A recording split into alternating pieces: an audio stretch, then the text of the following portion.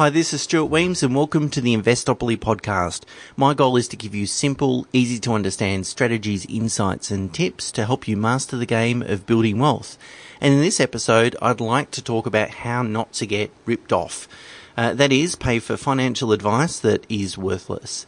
Unfortunately, over the last month or so, I've seen 2 or 3 financial plans put together by quite well-known businesses that are in the property space. So not your traditional, financial planner trying to sell expensive managed funds, but businesses coming from different angles.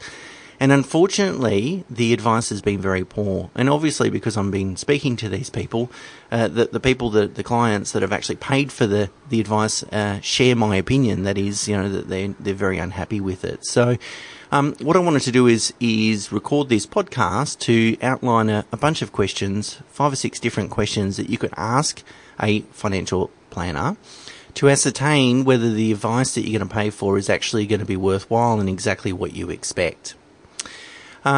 So there's typically, before we get into the questions, there's typically 2 problems with the advice.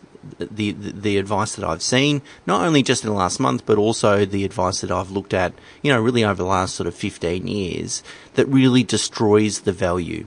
And the first one is limited scope, and the second one is just a guise to sell your product. So let's talk about limited scope first. So here's an analogy. You go off to your GP and you say, look, I'm ill and I want a diagnosis, and then I would like you to recommend a treatment plan. But hey, you can only examine the left side of my body. Don't look or ask me questions, ask me questions about the right side of my body. Now, as you can imagine, any professional GP, ethical GP, is just going to say, well, you've limited the scope or my ability to be able to determine a reliable diagnosis, so I'm just not going to do the work. Because the doctor's going to think, well, what have I missed? If I had been able to ask about the right side of the body, maybe my whole diagnosis would change, and therefore I can't reliably determine what the right path or advice or treatment plan is.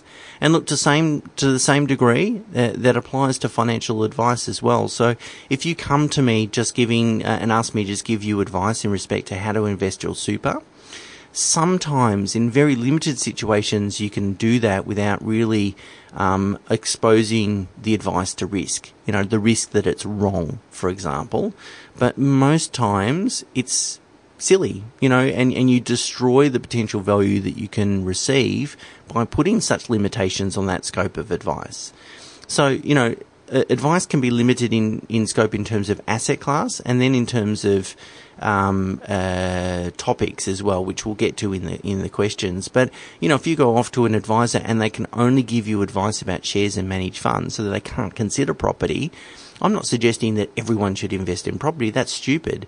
But what I'm suggesting is that you certainly want to go off and get advice from someone that can consider all the major asset classes, which is really cash, bonds, shares and property, to be able to determine in their independent professional view which asset class or combination of asset classes suits you best.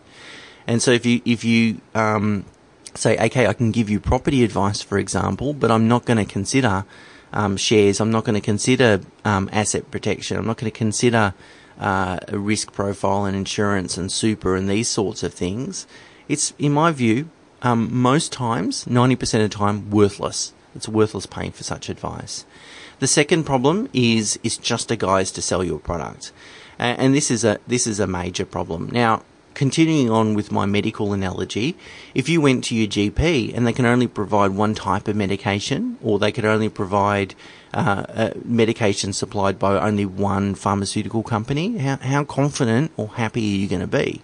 It's stupid, right? So, absolutely, you want to make sure that they've got a full kit bag of tools to be able to sort of help you develop a reasonable and astute strategy, but also you want to make sure that they've got nothing to sell you at the end of the day. So if you go off and ask a buyer's agent, should you invest in property, what do you reckon they're going to tell you? Is Warren Buffett says you never ask your barber whether you need a haircut. So, whereas if you go off to an advisor and they don't make any more or less money, irrespective of whether you invest in property or shares or where your super is at or so forth, they've got no commercial vested interest, then what you're really going to be paying for typically is the advice, not the product at the end of the day.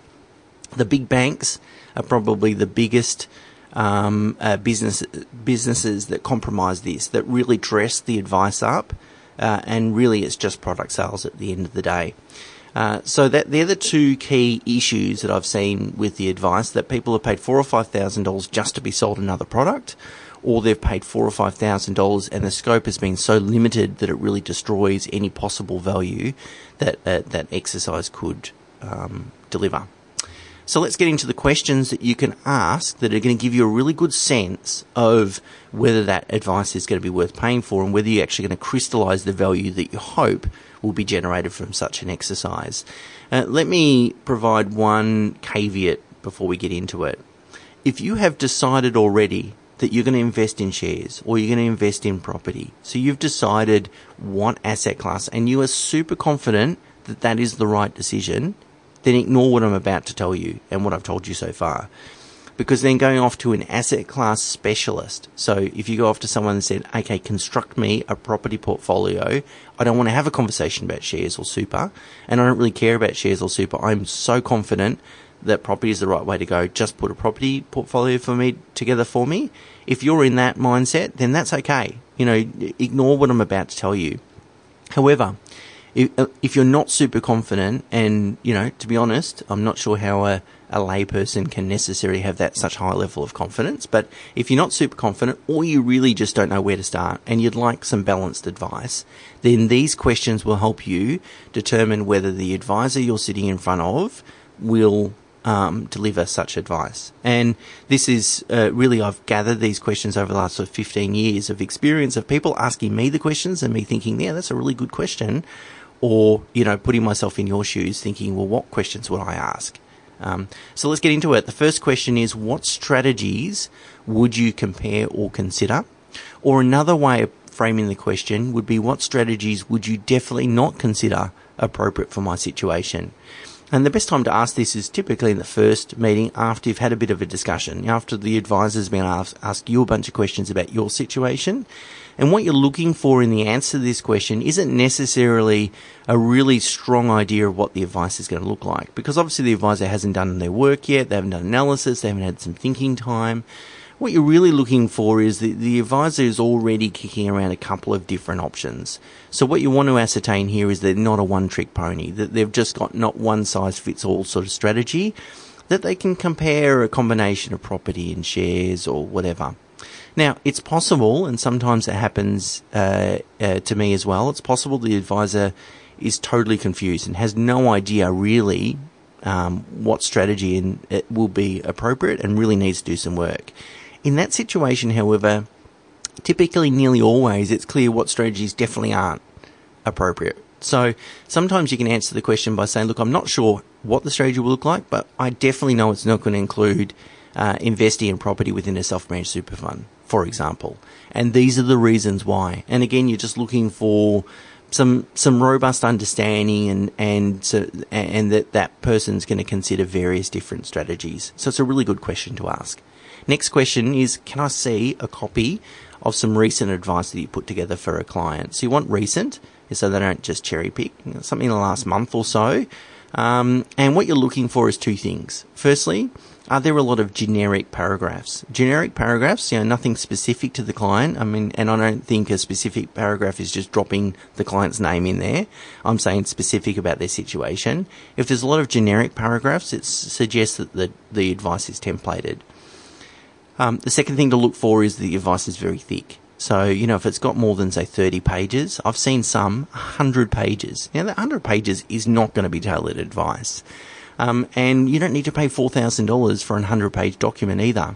You can buy a book, and a book will contain 50, 60,000 words, and it'll cost you $30. That's full of generic, and some books have amazing value. Of course, Investopoly is one of those. Oh, that's stupid, Stuart. Anyway, so you can go out and buy a book. Don't want to pay for generic advice. What you want to pay for is tailored advice, and that's what you want to look for. We try and solidify our financial strategies on one page. It forces us to think very carefully and communicate very simply to a client and try to avoid complexity and make a really simple, easy to understand strategy. So you don't want a 50-page document. Okay. Third question, will you consider all asset classes? Or, put it differently, are there any asset classes that you won't consider? 4 main asset classes are property, direct property, shares, managed funds. Number 3 is bonds. Number 4 is cash. They're the 4 major asset classes. Of course, there's other asset classes or subclasses within them, but really 99% of the time you only really need to utilise in the main those 4 asset classes. If you're seeing an advisor, you want to make sure they can advise on all 4, in my opinion. Not to say that property or shares, that everyone should invest in both or either of them, but if you want some advice, and I'm not going to recommend property to you, you want to make sure that it's not because I just don't understand property or can't advise on it. It's because I fundamentally understand it's not appropriate for you. Okay, number 4 is, will the advice cover the 4 main financial planning topics? So financial advice should cover 4 main areas. Number 1, investment strategy formulation, which is really all about what to invest in, when, how much, and what sort of ownership structures. Number 2, cash flow management projections. Really, how do I manage cash flow efficiently now, and what does my cash flow look like ongoing, particularly through to retirement? Number 3, risk management, which is all about how do we reduce the risk out of the strategy. Some of that's about insurances, income protection, life, so forth, but also ways to mitigate investment risk as well in terms of adoption of different methodologies, paying for advice, asset-specific advice, and so forth. The 4th is estate planning and asset protection. So really wills, power of attorneys, financial agreements, again, interlinked with ownership structures and so forth. They're the 4 main areas. Again, you'll see this all in the show notes within the podcast, and a link to our website where I've written out the blog. But they're the sorts of, you want that holistic advice. Now, if I give you an investment strategy and cash flow but give no consideration to asset protection, and something changes in your life and exposes your assets, it can undo all the good work. You could be investing for 10 or 20 years and it's all undone. So in my view, it's absolutely stupid if you're going to go out and pay for advice, to have massive holes in the scope of that advice. You want it to consider those 4 considerations. Okay, last question to ask is, do they eat their own cooking? So here you're trying to ascertain, are they a doer or a teacher? Now, I don't necessarily think this is absolutely critical. I mean, it really depends, but I'm sharing my opinion here, and in my opinion, I'm not going to ask a poor man for financial advice. If someone's living paycheck to paycheck, living out of their car, can't make ends meet, I'm not sure I'm going to take financial planning advice from someone like that. Similarly, if I'm going to go find a personal trainer, I don't want someone that's morbidly obese either.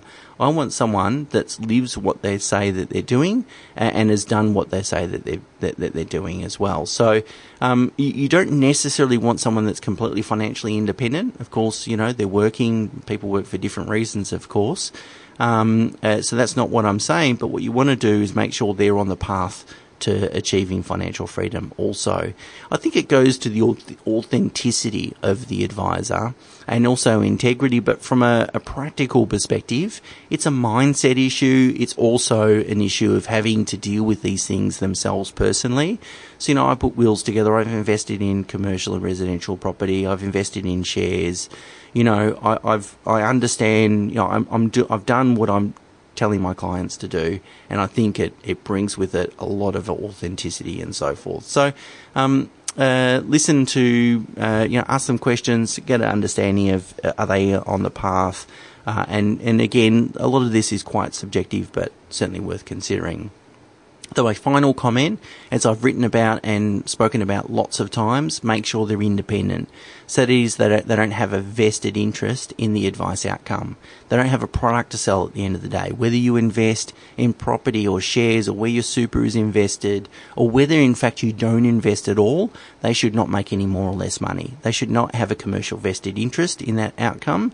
So that way you can go to them and say, Stuart, What do you think? And if I express a really strong opinion, you don't need to worry about whether I've got that strong opinion because I've got a vested interest. It's only because I think that's actually the best thing to do. My final comment before I leave you is really around financial advice businesses and the fact that they're not scalable.